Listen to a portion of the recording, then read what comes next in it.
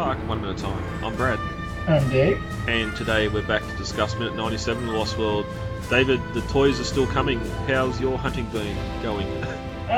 Good. I finally got, I think, my last thing, and unless I can find a Super Colossal Rex for MSRP, which I've not had any luck doing for a while now. Mm-hmm. But yeah, I got the Carnotaurus in from Mattel over the week, and it's actually a lot of fun. It's smaller than the Indoraptor, but larger than the Baryonyx or Allosaurus. Oh, yeah, yep. It's actually a lot of fun.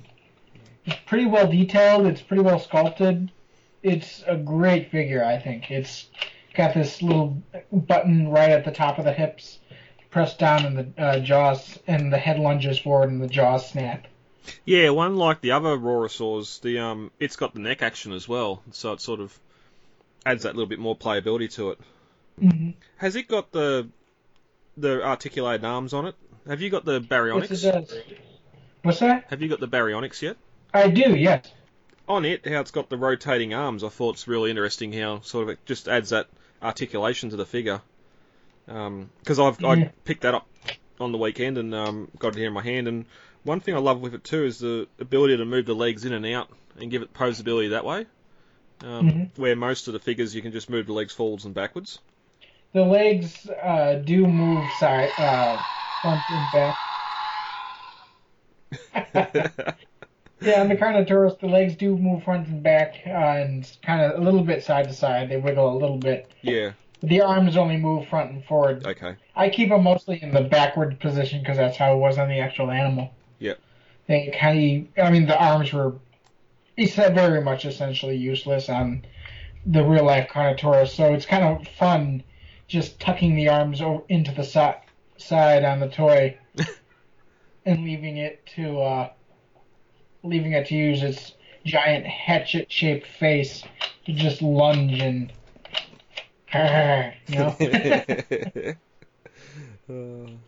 Yeah, I've had no luck here with the Super Colossal T-Rex either, or the Mosasaur.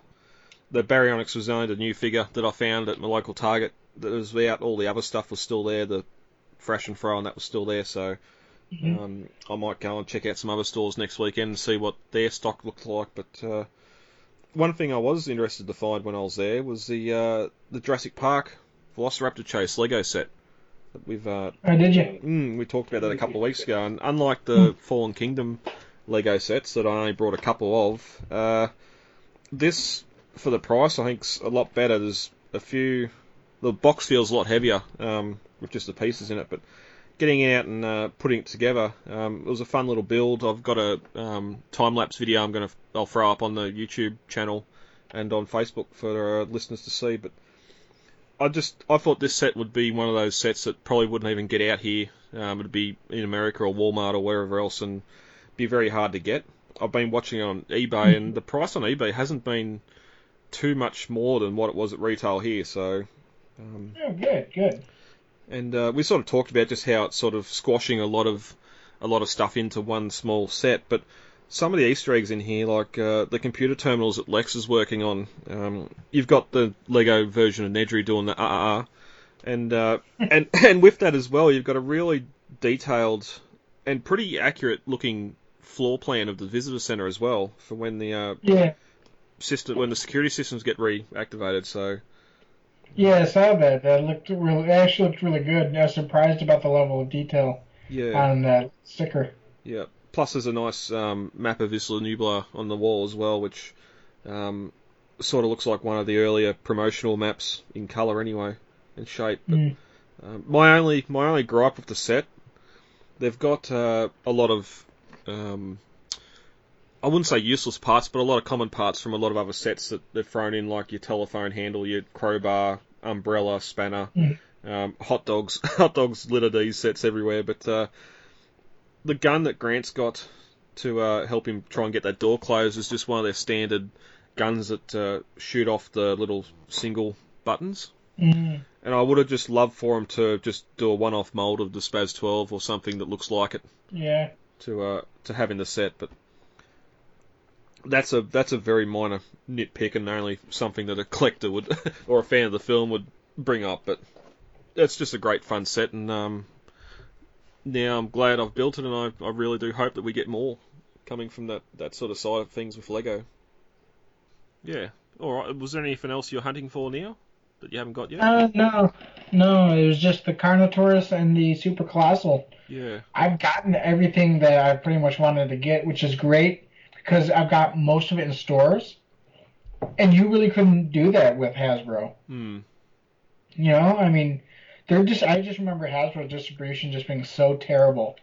I'd go from place to place to place, and I'd pick up something here or something there, but most of the time I had to actually order it online because it was just such terrible distribution you couldn't find anything. Yeah. Well, that's like the Indominus Rex and the Stomp and Chomp or whatever it was, Tyrannosaur were the only two main ones that hung around long enough here, and then I got the Target exclusive Raptor Pack 4-pack. They're the only ones I was really interested in. The Mosasaur never got here. And the other one, just for a curiosity piece, was Stegoceratops, which went on clearance and I got for $5, so that was the only reason I really brought that. But yeah, there was no real passion to collect anything from that line anyway. Yeah, true. Except for the Lego stuff. The Lego was the only thing I went all in on. Even the Dilophosaur chase or Dilophosaur feeding set that come with the Jeep, I brought 3 of those just so I could have 3 of those Jeeps. Yeah, I bought everything Lego except for just the Pteranodon chase and the Indominus Rex breakout. Yep.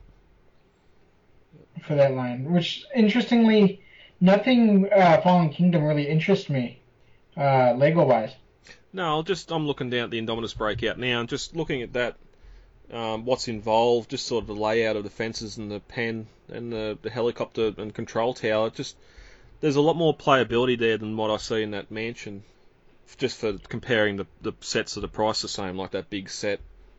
Yeah, true. Even the little crane, like the crane, all that was in the Indominus Breakout movie as well. So you can sort of reenact that and feed the Indominus hot dogs or anything like that. But at least they sort of. That set in the Raptor breakout, you sort of get a different version of the Jurassic Gates on the pen, which was one main reason to get them. But yeah, even the blue chase or whatever it is now, if the Unimog, like the one that come with the original Raptor set was so much better.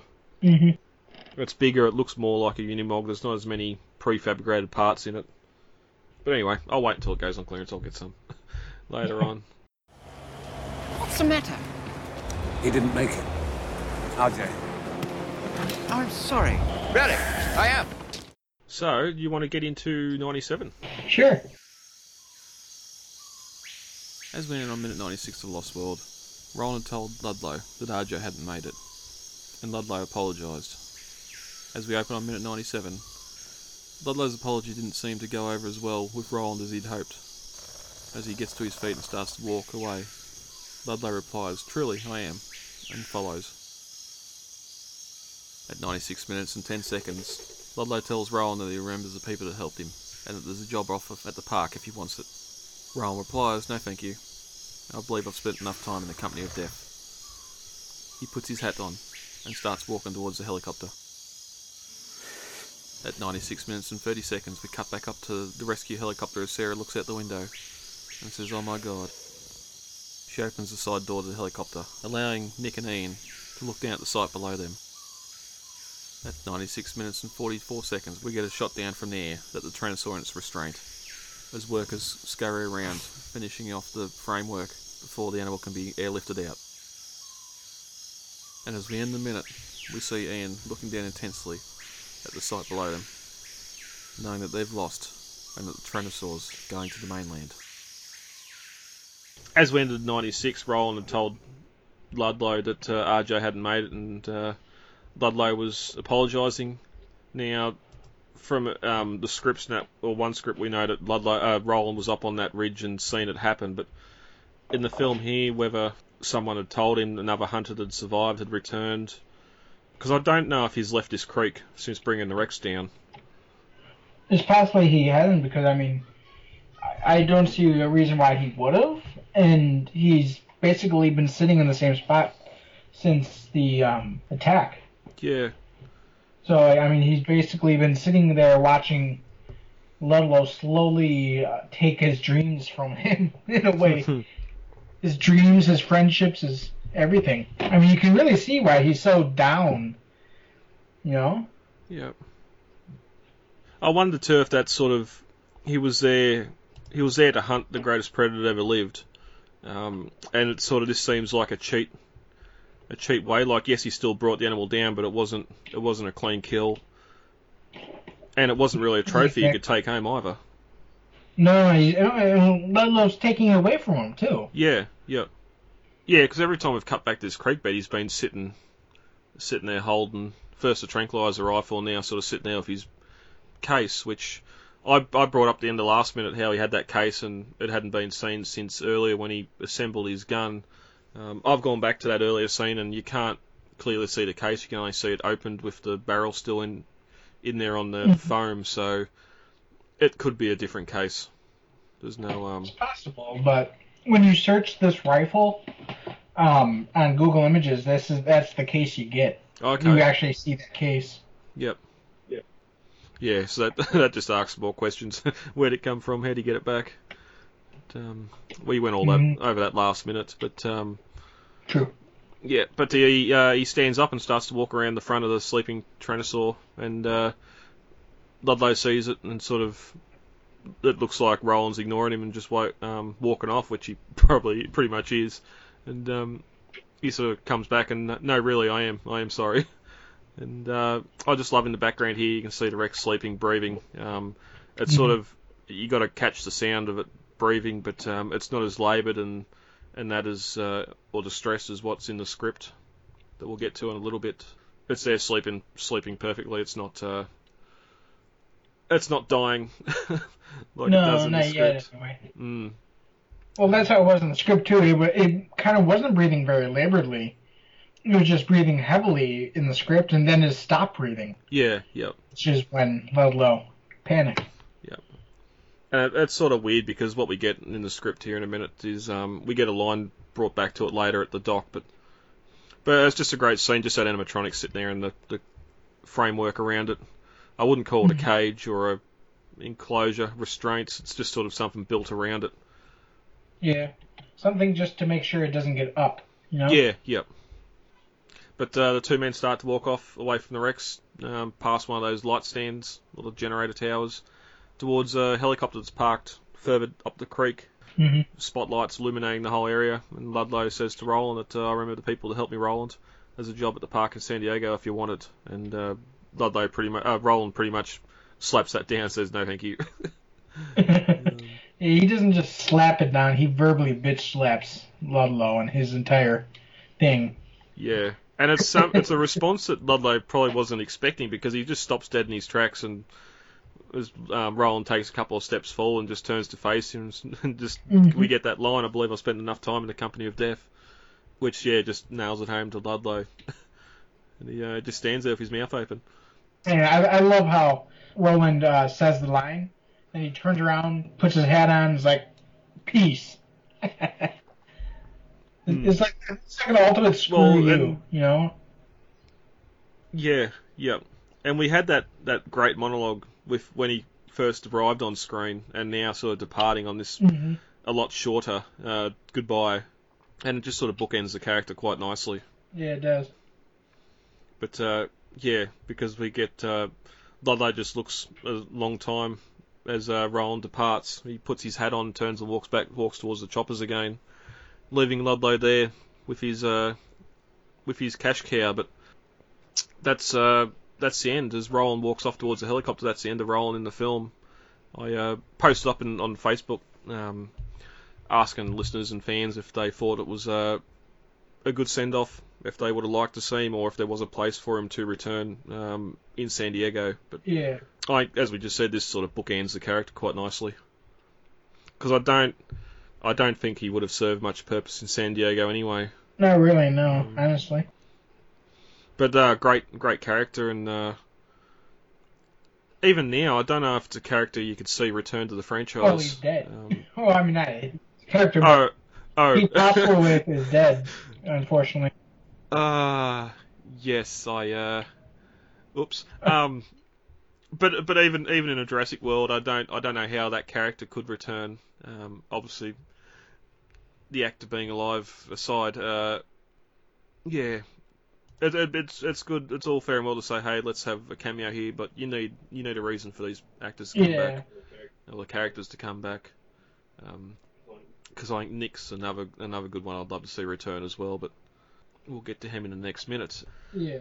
But I love you too. While Roland's walking off towards the chopper, you can sort of hear the other choppers flying around, and Yeah, you can. all the ferns and trees are rustling. Now, whether that's implying there's still one hovering above or flying above somewhere, or if it's just got pretty windy. But we see the spotlight shining, starting to shine on Ludlow's shoulder there as the scene is about to cut. yeah. The way it sort of cuts up to Sarah in a minute, you're probably guessing it's their helicopter flying overhead. But there's one line here I noticed in the shooting script too that was between Ludlow and Roland back when they had the baby Rex tied up. And Roland, when Ludlow was asking Roland about his weapon, and Roland said it was his father's 600 Nitro Express, made in 1904. Caramongo Bell gave it to him after he took down his last elephant. 8,700 foot-pounds of striking force per barrel. I just wish we could it fire. It just added a little bit more backstory to the gun. It was another famous African hunter's gun before Roland's father got it in the turn of the century, and now it was his, which I'm guessing now would be going home and getting put up on the mantelpiece with all his trophies. But we, as we said, we cut up to supposedly that helicopter's flying overhead. Sarah's looking through the window and sees something and sort of mouths, "Oh my god!" And the camera pulls back a bit, and we see the helicopter rig tilting left and right, and the little smoke machine at the front puffing smoke past the door. Clearly on a soundstage doing this, but Sarah opens the door, and that gets Nick and Ian's attention, and it's a little goofy. It's a lot probably wouldn't pick up on it, but when the doors open, you can see all the little. They look like blue lights on the roof of the helicopter, but they're actually clear viewing panels, so you can see up to the rotors, and that just sort of shows that there's just a floodlight on top of the helicopter, lighting the rig, but you can't see it on camera. But Ian and Nick join Sarah at the door and look down, and we cut to the aerial shot of the Rex down in its restraints. And workmen scurrying all over the place like ants, torch beams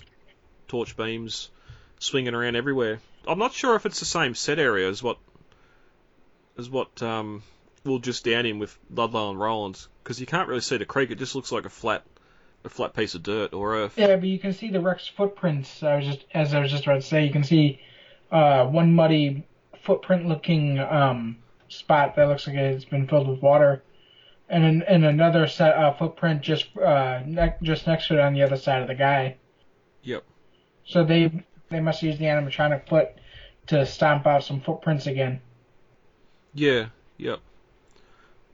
I suppose one thing we haven't touched on too is how the hell did they get the Rex onto the platform to then build the cage over it? That is a good question.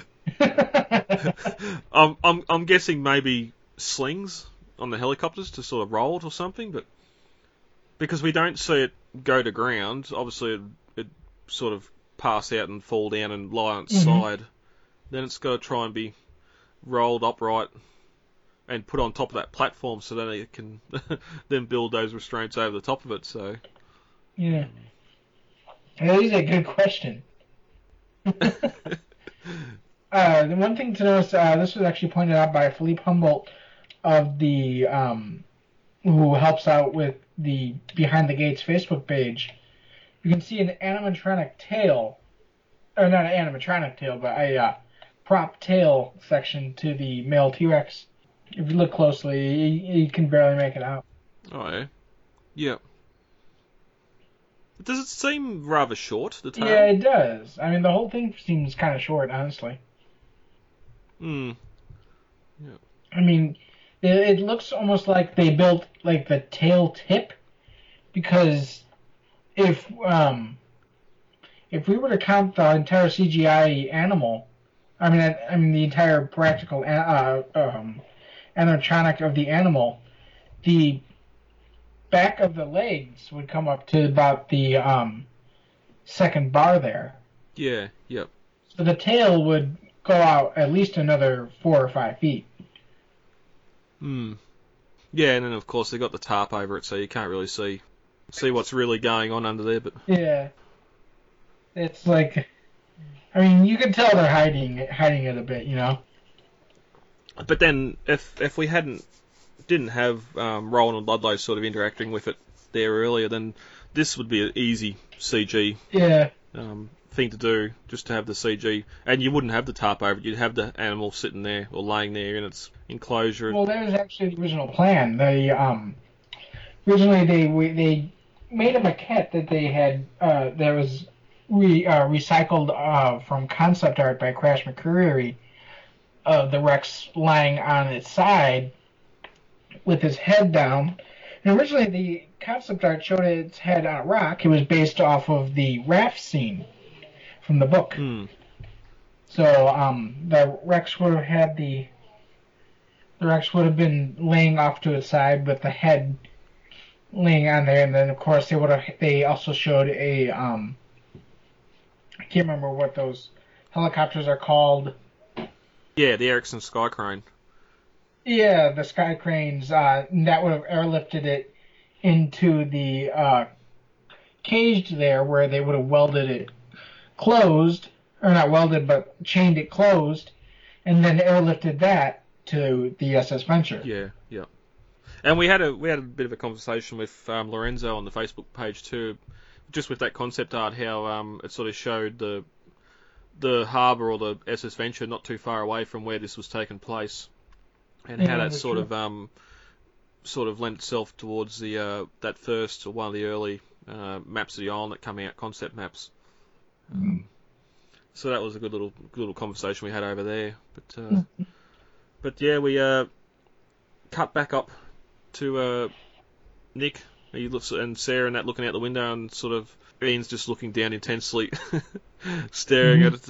Nick looks at Sarah and Ian, and sort of just turns around and goes back into the helicopter and sits down. He knows he's lost. His one-liner before has now been put back on him, and Yep. Yeah, and that's the last we see of Nick. So what do you think happened to Nick? Everybody's got a theory. Well, about what happened to Nick. That might come back up when we get to the SS Venture and when it arrives in San Diego. But I don't really know. I don't really have any headcanon or anything for what Nick would have been up to after it. Whether he took his check from Hammond and gone, well, I done the best I could, and that was it. Because it leads itself into the next minute as well, where we get to San Diego, and it just seems like now, after X amount of time, Ian and Sarah are sort of turning up to cause trouble. Where why hadn't they turned up to InGen HQ earlier in the day or as soon as they got back? If they know the Tyrannosaur's on its way back, you'd think they'd be lobbying someone, even Hammond, to do something before the ship got back. Because at this point they don't know about the infant either. No, they don't. You're right. As far as we know, they're now flying over the island. They might have seen spotlights, work lights, vehicles, or something back towards where the Tyrannosaur nest was. Guessing they would have flown that way and back over where the RV was camped to head back towards Costa Rica or towards the supply ship. So they would have retracted a lot of that ground flying over, but.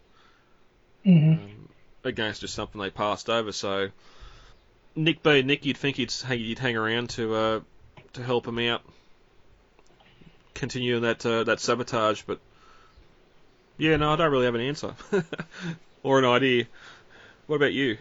My theory was always that after they got back, Nick either took the money and ran, because he said that he cleared Hammond's check before he left. Yeah, yep. So he already cashed that check. And we don't know how much money Hammond gave him, one could speculate it was a large sum, considering that that Hammond was kind of saying he had used checkbook to get him there in the first place to convince him of what they're going to see. Hmm. My other theory would be that he was arrested when they landed by the, I don't know who they would contact over that or who would even believe him, but he was arrested for involuntary manslaughter for his actions on Isla Sorna, sabotage, trespass. Well, if Ludlow's going back by jet, he's going to get back to the mainland before anyone else, so he could. Exactly. Well, we know that by the time that Malcolm and Sarah get to the press conference, Ludlow already set up a press conference at 3 a.m. or 2 or 3 a.m. by whatever time it was. He says it's the early hours in the morning. So he's had some time to call up people, prepare for his... Yeah. Yeah, and we'll talk about it next minute when Ian and Sarah arrive and are interacting with the guard, because that guard sounds like he's dealt with them before. Yep. Like, he doesn't give any leeway. He's just like, nope, get out of here, get back in your car and turn around.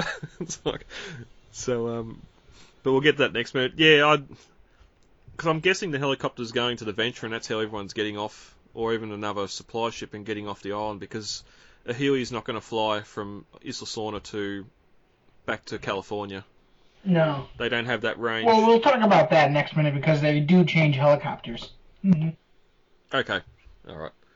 Yeah. But I love how we cut back down to Ludlow here, and as the helicopter's passing overhead, and he starts to squint, and Journey to the Island picks up again. We get that great score come in.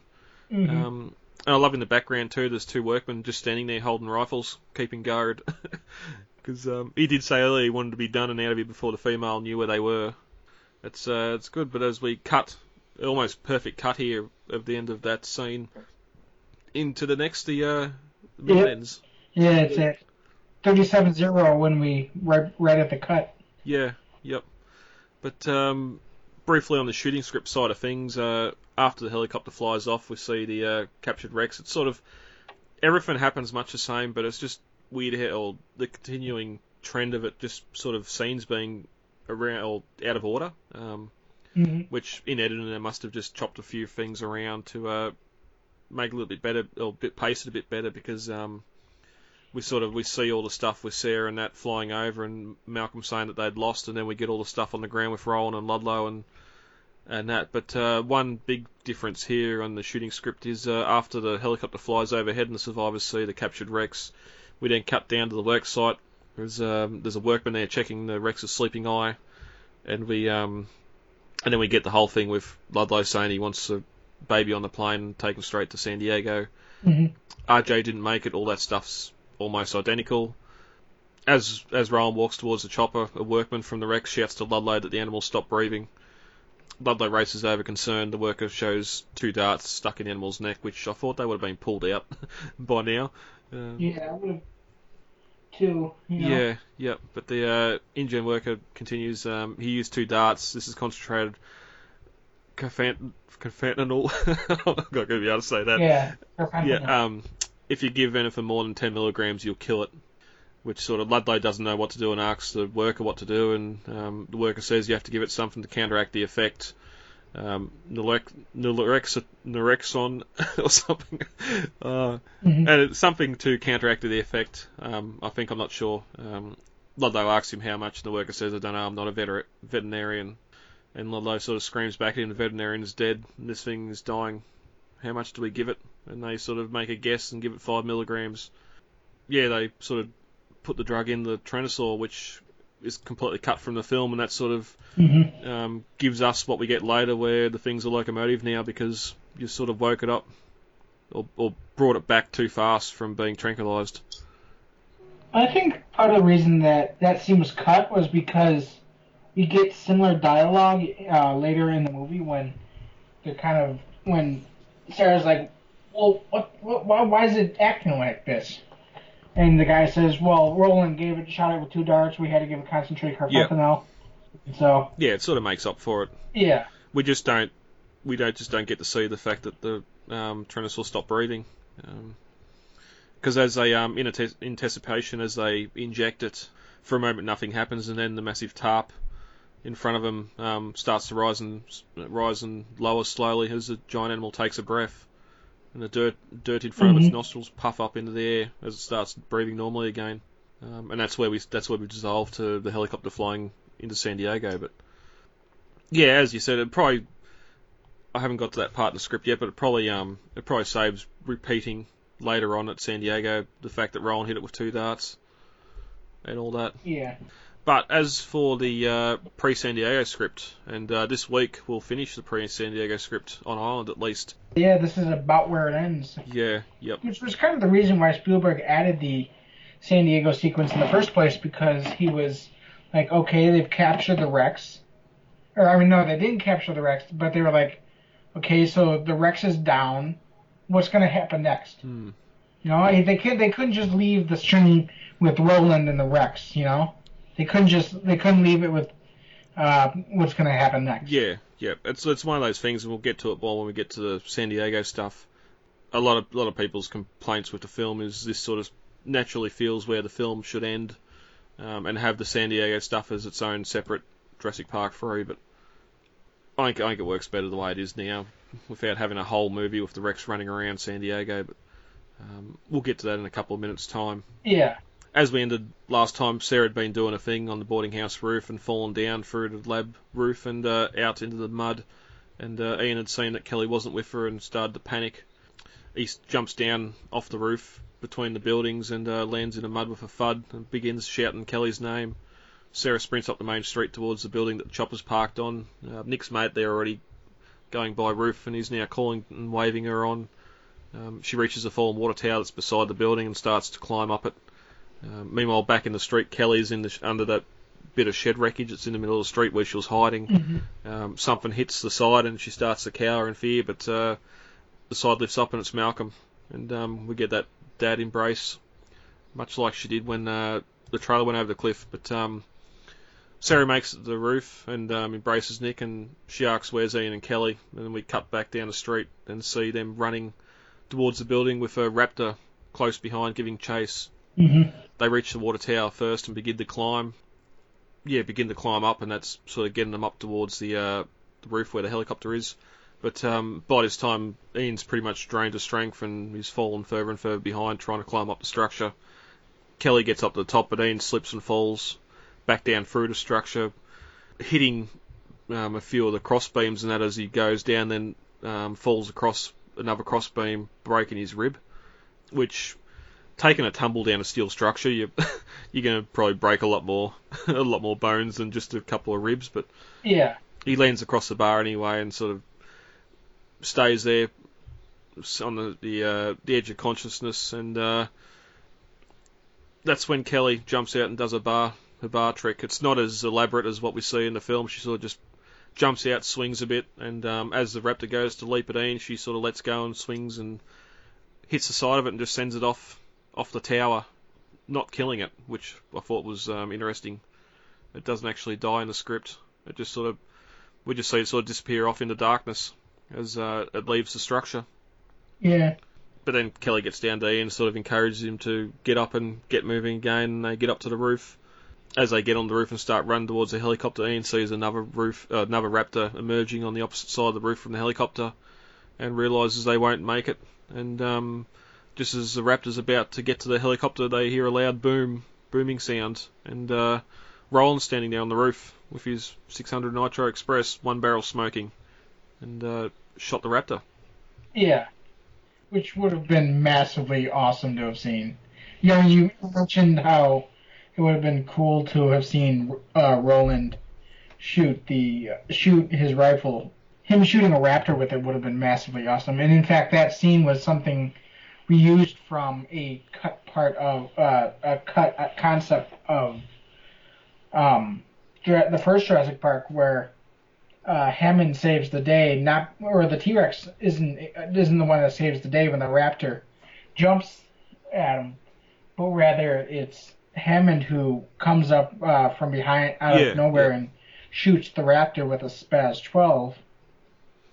And then he's like, come on, let's go. We're going.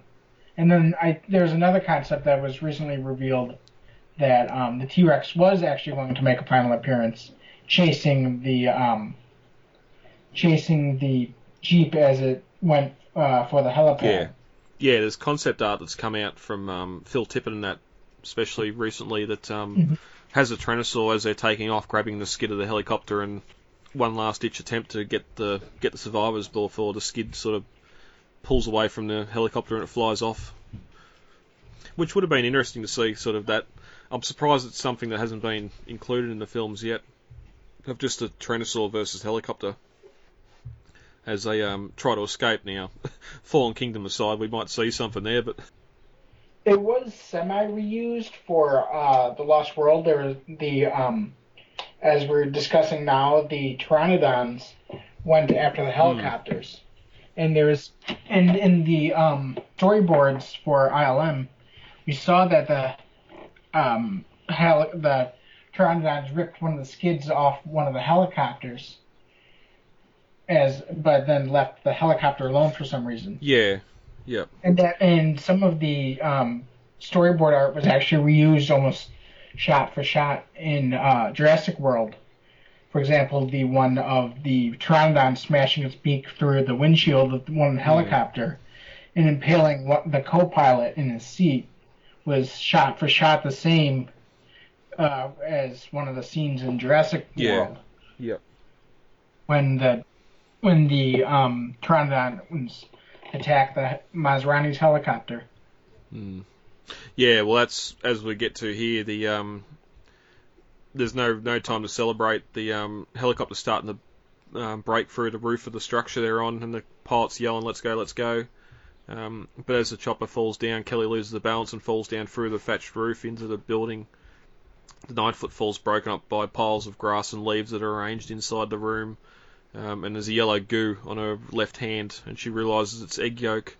And as she stands as a giant pteranodon unfolds its wings and emerges from the shadows, which sort of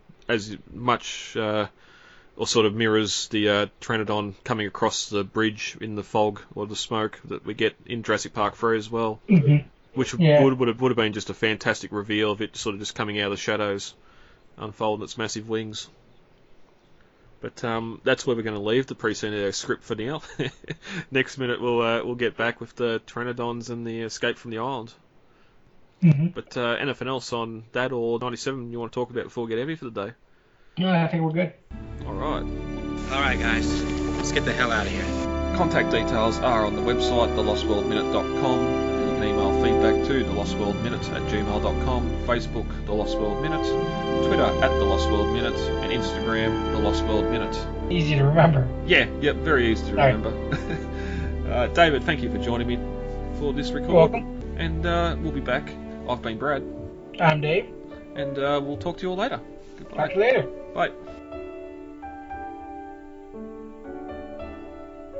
It is absolutely imperative that we work with the Costa Rican Department of Biological Preserves to establish a set of rules for the preservation and isolation of that island.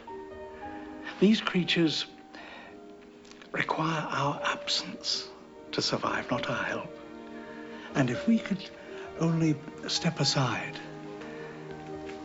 and trust in nature, life will find a way.